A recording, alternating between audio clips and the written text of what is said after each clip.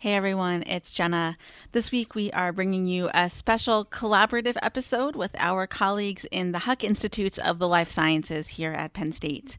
They produce a show called the Symbiotic Podcast, which is all about ways that scientists from across disciplines are collaborating. In the case of this conversation, that collaboration includes political science and the social sciences more broadly.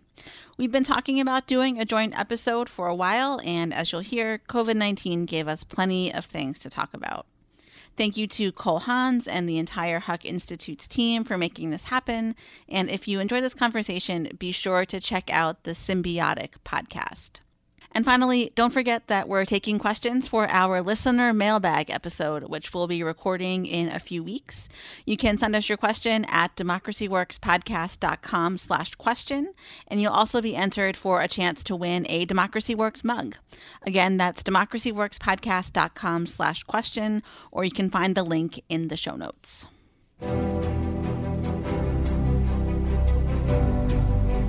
Greetings, fellow Homo sapiens, and welcome to the Symbiotic Podcast. I'm your host, Cole Hans, and today I'm very pleased to have three guests on our show as we launch into our new series of COVID-19 research briefs. We've got Taylor Scott on the line today. Taylor is Associate Director of the Research to Policy Collaboration at Penn State within the Edna Bennett Pierce Prevention Research Center. And we also have special guests from the Democracy Works podcast, which is produced by the McCourtney Institute for Democracy at Penn State. We've got the director of the McCourtney Institute, Michael Berkman, who is a professor of political science at Penn State. And we have the host of the Democracy Works podcast, Jenna Spinelli, on the line. Welcome, everybody. Thanks so much for being with us today. Thanks. Great to be here, Cole. Thanks. Thanks for having me. So I just want to kick off with Taylor and give Taylor a chance to tell us about a seed-funded project that the Huck Institutes, along with the Social Sciences Research Institute, got together and funded as part of a big effort at Penn State to fund coronavirus research. And this project is called the Rapid Translation of Research into Coronavirus Policy Response, which sounds like a really important topic right now. Taylor, could you just briefly tell us what this project is about? Sure. Well, the reason I'm really excited about the work that we do is because we lament as scientists the work that we produce takes so long to reach decision makers and make its way into actual use of research evidence. That's the area of work that we're really focused on, is how does research get used by decision makers and particularly by legislators. And so what we know from that is that it's not sufficient to just write up a report and allow it to sit on the dusty shelf, but using research evidence is a very interactive process. And so we've been doing this work for a few years now, and really we're hoping to leverage this opportunity to be adaptive and responsive to decision makers' needs around coronavirus research. We want to have a bridge between the research that's getting produced and the people who need it the most to guide decision making. And so the support from Penn State will help us to do some legislative needs assessments around their interests related to coronavirus research, and particularly how it intersects with issues related to children and families, the social side of the pandemic. Thank you very much for describing that. So in a sense, you're almost acting like a matchmaker between politicians trying to make policy and researchers that have the good data to help them make that policy. Do I get that right? That's right. I like that description. Right on. Well, it's certainly a very hot topic to talk about research and policy. At every level, it seems, this whole topic of research around coronavirus and policymaking couldn't be more contentious and just in our face, right? So with that, I want to turn things over to Michael and Jenna to talk about the political side of this whole topic of research and policymaking that is so hot right now and in our faces.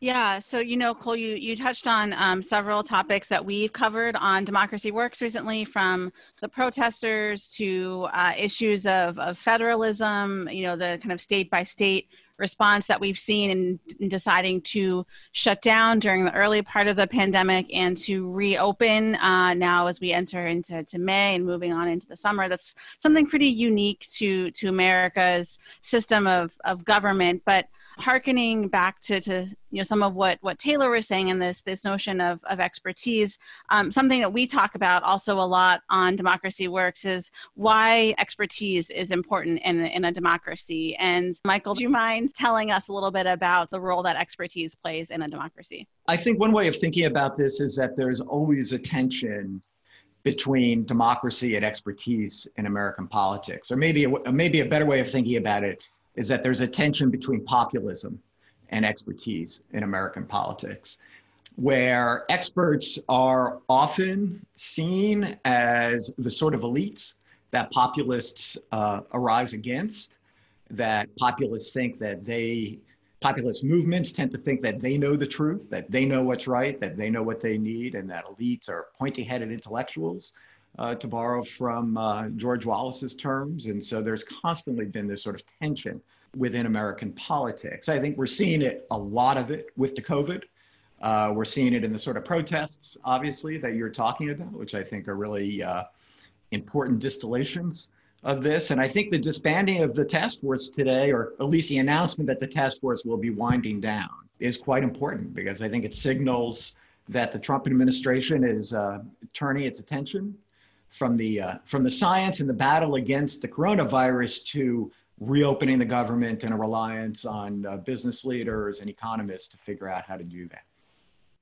That's right. And I've been thinking about that as well. So in a sense, it comes down to values is what I see here. Is as a culture, as a nation, or any nation, or any subdivision you want to pick, what are the values that hold the most power, or how are those values stacked? I think when you look around the states, you look at the national government and the different ways that this has been dealt with, I think you see some very different approaches. And there are some where I think political leaders have done a very good job of trying to communicate what they're learning from their experts, from their scientists, from their public health professionals, and are able to do this in a nonpartisan sort of way, where they're not trying to turn it into a conflictual issue, but rather say, here's what I've been learning, here's what I think you need to know, here's what I think this means that we're going to need to do. On the other hand, and I think you're seeing this especially at the national level, you can turn this into a partisan conflict in and of itself, where the experts are on one side and the people are on the other. And that's where you're going to have a real clash, and that's where you're going to really have problems. And part of that has involved what I think is an unrealistic kind of dichotomy between economics and public health. Because without taking care of the virus, there will be no economic activity. You could open up whatever you want, but people are not going to feel safe going out, and so you're not really going to make any kind of progress. I mean, most economists you listen to talk about the need to first take care of the virus, and then you can move into more of these into these sort of economic questions. That's right. But for people to be able to feel secure in that, they need to feel that they can feed their families and have a safe place to be, et cetera. I want to bring things back to Taylor. I know that last week we talked, Taylor, and I asked you about some success stories, because I see what you're doing with the policy to the research policy collaboration that you're a part of. You've had some successes in the past in bringing data to legislators that helped you, fund more prevention of child abuse, et cetera. Could you speak to that a little bit and tell us, it's like a happy moment that where policymaking and research did come together? Sure. I also want to just piggyback on, I guess, where we've taken the narrative already is about this kind of elitism and how it becomes this tension between the people versus the elites. I do feel like in a lot of my work, I try to carry through this idea of outreach of the academic community, because I do think that what's exacerbating this dichotomy right now is a lack of trusting relationships between community partners, people who represent the people, and the people who are studying the people. So if we are kind of in our ivory tower separate from the people, how can they trust the ivory tower? And so I think that our academies are really starting to recognize the need for scholarly engagement And so we're really part of that effort as well. And this is both a systemic effort, a systemic need within our institutions to reinforce those engagement efforts, as well as providing mechanisms for doing so. And that's what we are. We are a mechanism for scholarly engagement in the policy space particularly. In terms of successes, carrying that relational aspect through, we can look at something that we've done in the policy space to work with policymakers on the prevention science of child abuse. And that is that we know that there's a lot of promise in preventing child abuse before it occurs. And that has the potential to be really cost effective, because if you don't prevent child abuse, you can expect a lot of downstream consequences from that trauma to occur for the victims and the families and the system as well, including the cost of foster care, as well as the cost of mental and behavioral challenges for the kids who may not do as well in school as a consequence of lifelong consequence of trauma. So why don't we just prevent it in the first place? But we need to be able to effectively communicate that science. And so what we did working with the Child Maltreatment Solutions Network is that we formed some relationships with particularly the leaders in Congress on child maltreatment initiatives. That includes caucus leaders and committee leaders, staff. For example, Health, Education, Labor, and Pensions Committee in the Senate is one that is charged with the reauthorization of the Child Abuse Prevention and Treatment Act. So working in coordination with those legislative partners, we knew and anticipated that they were looking to reauthorize that big piece of child welfare legislation that does have a prevention component. And we organized a congressional briefing at the end of 2018, just before the new Congress started. It was in that lame duck period, and they were starting to put pen to paper on how they wanted to reauthorize that legislation. And so it was great timing for us, and we could only navigate that timing in partnership with the legislative offices. Well done. And that reminds me of something Jenna brought up to me yesterday that we really need to touch on in this conversation about the real-time aspect of what's going on with COVID-19. Jenna, do you want to hit us with that question? Yeah, sure. I do have one other follow-up, though, but before we get to that. So Taylor, as you were just describing, there's all this work that happens. It seems like on a bipartisan basis, and I'm reminded of an interview that we did on our show with a political scientist named Frances Lee, who's at Princeton, and one of the things she talked about was how the media and the public kind of perceives Congress. It's very much about the partisan confrontations and all of those sorts of things. And these more bipartisan efforts tend not to get the media spotlight. And, one, because it's not as lucrative for the media's profit models, but also there's some incentive on behalf of the lawmakers themselves that, if they can amp up that they're fighting for their side, that's going to help rally voters for the next election. And so I'm wondering what your experience in this realm has been. I mean, are the people you work with, are these efforts getting attention, or are they more behind the scenes, or how do the folks you work with navigate this tension between their policy objectives and maybe their partisan allegiances that they feel like they have to project? Okay, so I think that you're hinting at something that I categorize as like this tension between inside and outside approaches, where this concept came from Ken Matten at UMBC. He's another community psychologist that I work with, and Bat Around Ideas, he published a book about how psychologists engage in policy process. And I love this dimension, this characterization, because there's a lot of different ways to go about policy engagement, and they can be symbiotic or they can be synergistic, where on one side of the coin, you have people who can really sort of rally and say, this is not right. Policymakers need to be doing something different. And then on the other side of the coin, there's people who work with policymakers on existing policy priorities and goals. I think that the trust in those relationships inside approach to sort of providing more technical assistance and consultation is something that you have to be very careful about, because your allegiances on the outside approaches can potentially undermine your credibility as a trusted consultant. But in the grand scheme of things, you might expect those two types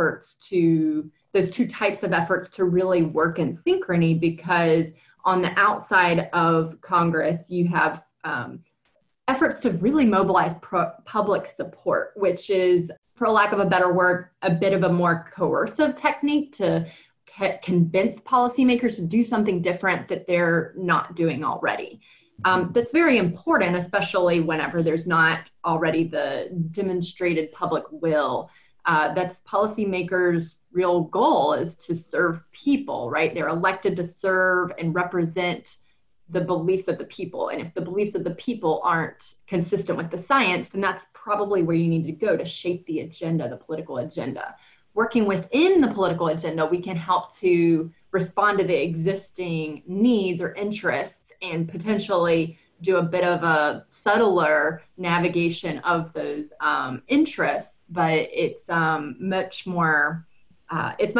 less political behind the scenes, I would say. So I think what Taylor is describing about their work at the committee level is exactly where you would expect expertise to have the most influence and the most impact on policymaking, because here's a level that's sort of below public perception. It's lower visibility, and more importantly, you're talking about ongoing relationships that allow legislators to develop and their staffs to develop some element of trust with the experts that they're talking to, or the representatives, or however this is being communicated. And then that can work its way into policy making through their discussions, through the committee hearings, as Taylor was talking about. And this all tends to take place at a level that I think is sort of below public attention and below the sort of partisan conflicts that happen when things are raised up to, say, the leadership level or to the party level. Now, where I think we start to run into some problems, and why I think the initiative that's being described today is so important, is that in many ways, committee work has been increasingly devalued within Congress. And I think that's some of what Francis Lee is getting at that you were referring to before. Parties in Congress are becoming more ideologically coherent, and conflict within Congress has also become much more competitive in terms of who's going to control both the House and the Senate. And this means that at a certain level, the conflict between parties is more intense than ever before, because it doesn't take much to switch the chambers from one party to the other. It also means that things tend to get elevated up to the leadership level. Here's some other examples of this. For example, members of Congress are hiring fewer staff within Washington. They're putting more of it out in their districts. District staff take care of constituency issues, but they don't really take care of the hard work of policymaking. There are fewer committee hearings than there used to be. Work is increasingly taken out of the hands of committees and put into these sort of omnibus bills, which are pulling together issues from a variety of committees and into the leadership committees or other kinds of leadership tools. You know, the committee system in Congress was developed in large part to develop expertise. And so the idea here was that you can let people work over a long period of time. This is why seniority was important. They get to know an area, they get to know the experts within that area. So the committee work is very important, and efforts to sort of undermine committees, for example, term limits, undermine that element of committees, because it means that you're taking people out just as they're really starting to learn what it is that they're talking about, and when they're really starting to learn who the experts are in the area that they need to talk with. So I think the kind of thing Taylor describes is, you know, fighting against some important trends in Congress as a way of getting important scientific information into the hands of legislators. I think you're right that the polarization of Congress is more challenging and problematic than most people have experienced in their lives. Mm-hmm. But I also want to add maybe a breath of fresh air that behind the scenes, things look a little bit more functional than what we see in the media. Even I can point to some examples where bipartisanship seems to be working fairly okay. For example, staff in Ways and Means of one of the most reputable committees in the House, because they control entitlement funding and taxes. It's a longstanding committee. They say that their bipartisan process has been working pretty well because they work well together. That's not the case in all committees, of course, and it may not be the case in all subcommittees, subtopic issues that are really, where the fever pitch and polarization is occurring. But I think that on the outside of things look a lot more dramatic than what you see when you're behind the scenes. And so the other thing that's kind of complicating all of this, bringing it back around to COVID-19, is that the policy and the legislating essentially is happening at the same time. I think that's what you were getting at, Cole. So, how are legislators navigating some of these challenges, or maybe not? How is that playing out, both from a policy perspective and from a political one?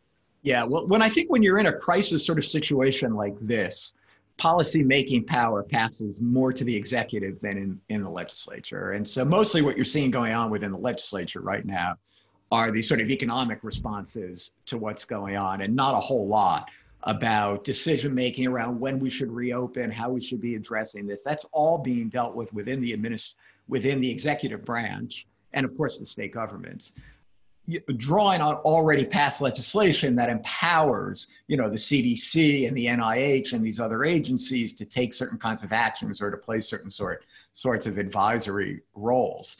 And I think you're seeing real differences across the states and across the countries in how expertise is used to make these sort of decisions. You look at countries like New Zealand and Australia, one led by a conservative government, one led by a liberal government, but in both cases, experts, public health officials really took the lead in making decisions about what was going to be done. And they have similar sort of responses and effective responses as well, because everything was sort of moved below the ideological level, and their experts were allowed to have a large say. I think you saw this in Seattle, actually, in the United States. But you can sort of see this conflict between the public and the experts play themselves out in different kinds of states, where states with more conservative populations, more populist populations, where there's much more resistance to expertise, are under pressure to open much sooner. And I think that's why they're opening sooner. They're responding to the pressure that they're getting from their constituents. I definitely agree. There's a lot of impetus for the executive branch in the COVID crisis, but Congress has also been busier than ever. Like, it's unheard of to see this much legislative activity going on right now. I just pulled up my dashboard, and it looks like in very little time too. Very little time. In the last 3 months, they've introduced 322 bills related to COVID-19, where the fever pitch looked like it happened around March 22nd. The activity has sort of stabilized since then, but I remember just anecdotally looking at my dashboard one day and seeing at least 30 bills introduced on one day, and I was just astonished, because usually in this term of the legislative session, they're not introducing as many bills. They're looking to just sort of ride the wave of the stuff they already did in the first half of the term and, get things passed so that they can look good for elections. Yeah, I had no doubt that COVID has completely realigned the agenda within Congress, and they're working pretty feverishly, especially when you consider how rarely they're actually in session these days, especially the House, which has been in session less than the Senate has. And the Senate's in session mostly in order to do judicial nominees, not really to work on COVID-related issues. But there are a whole variety of issues that COVID raises that they're legislating on. But the immediate decisions: do we close this border or not? Do we are we making, are the guidelines from the CDC going to set this kind of requirement for opening up, or this kind, suggestion, not requirement for opening up, or this kind of suggestion? All that's coming out of the executive branch under pre-existing authorizations, passed at other times. I wanted to come back to something that is really at the heart of democracy, and I think also at the heart of a lot of this policy work we've been talking about, and that is where people get their information, or kind of the sources that they value for information.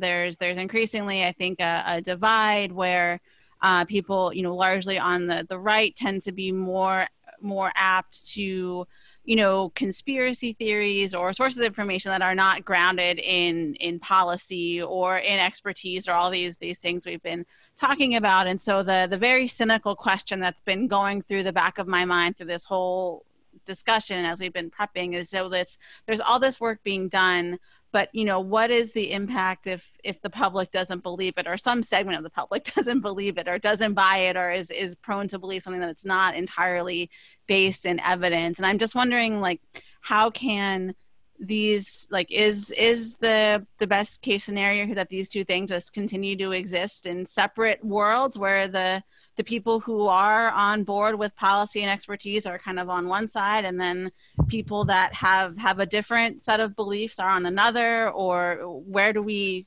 go from here? I hear Taylor describing two things, if I'm not misrepresenting this, Taylor. One is that you're focusing on the committee level and working with members and staff in the policymaking process. And then there's also this need for scientists and academics to get their research out into the public in a way that they can understand it. And I know that's something that's discussed quite a bit within the social sciences these days, and how to do that. The issue on the second in particular is really this notion that there's almost a epistemological polarization going on in this country right now at the mass level, where you have people divided along partisan, almost tribal lines, where they're within their own media sources and in many cases media silos. And in one of them in particular, conspiracy theories abound. There is a sort of populist distrust of expertise. And it is very difficult to get through that.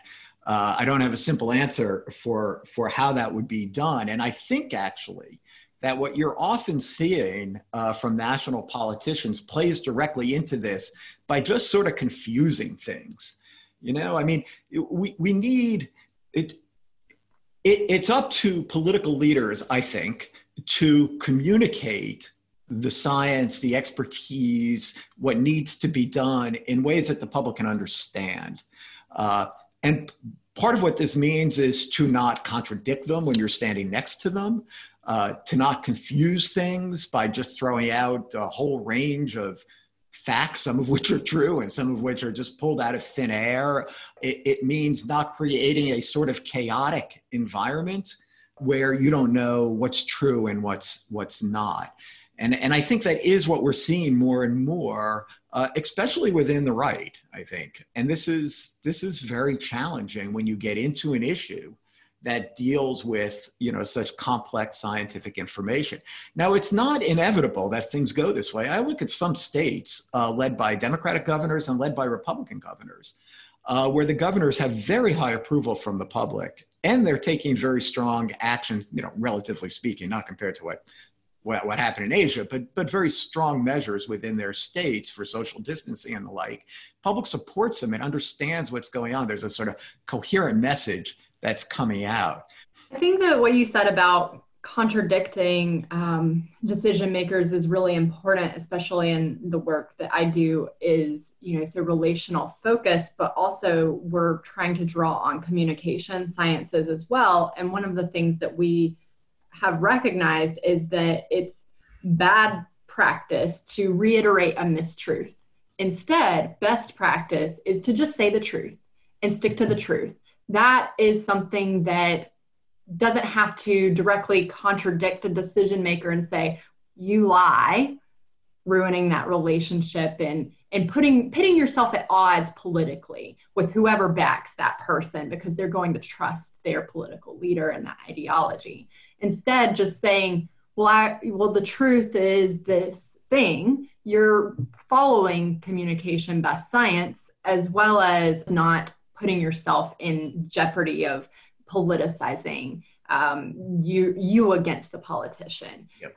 But the other thing that I want to also recognize is that in order for scientists to have better relationships with communities, with people, with organizations, politicians, We also need to recognize that there are multiple forms of expertise that policymakers and decision makers rely on, including decision making relies on lived experiences of their constituents, as well as the folks who are policy experts. And admittedly, a lot of scientists don't have a lot of policy training. So how are we supposed to predict what the unintended consequences are of taking action on our narrow slice of expertise?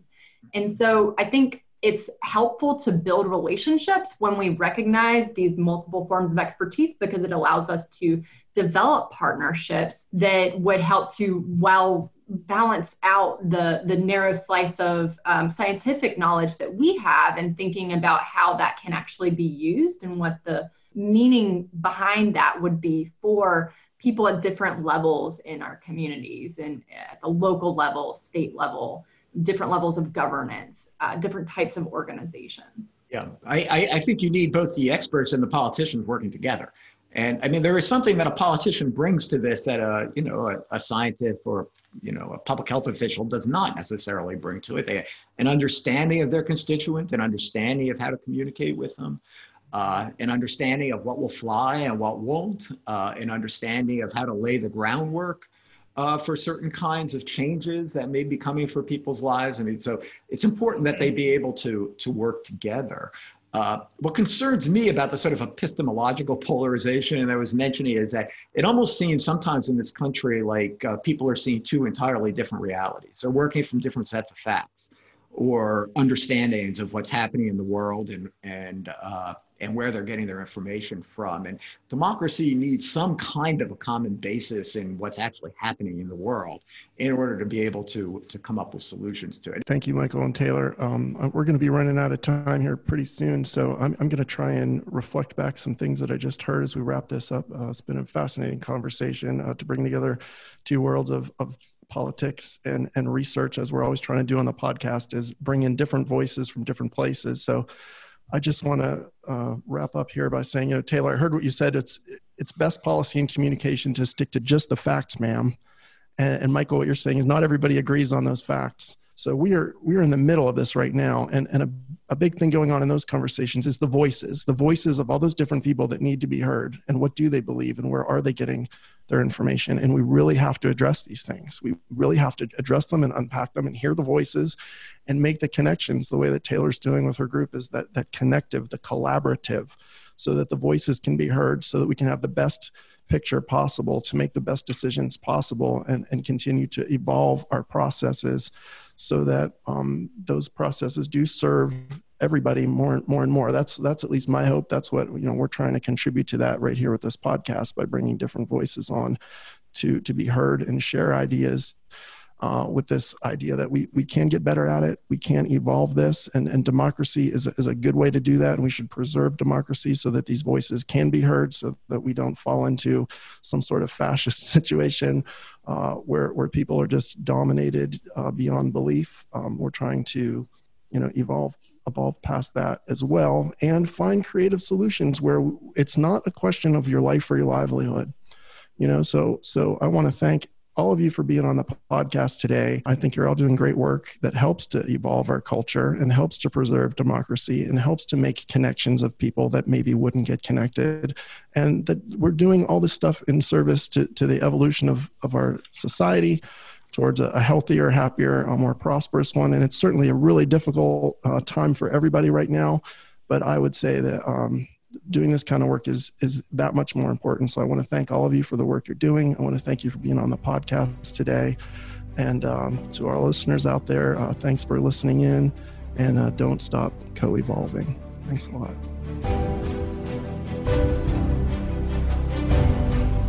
Democracy Works is produced by the McCourtney Institute for Democracy at Penn State and WPSU Penn State, Central Pennsylvania's NPR station.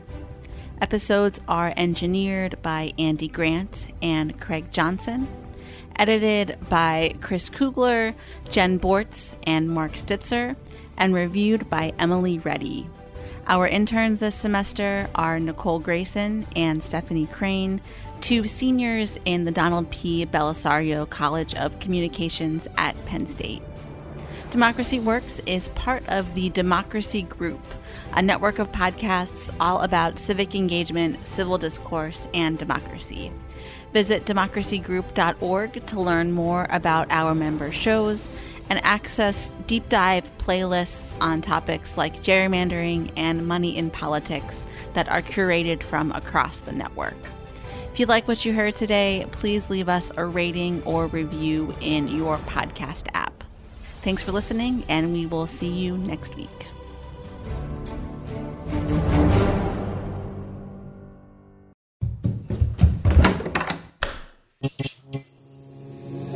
This podcast is part of the Democracy Group.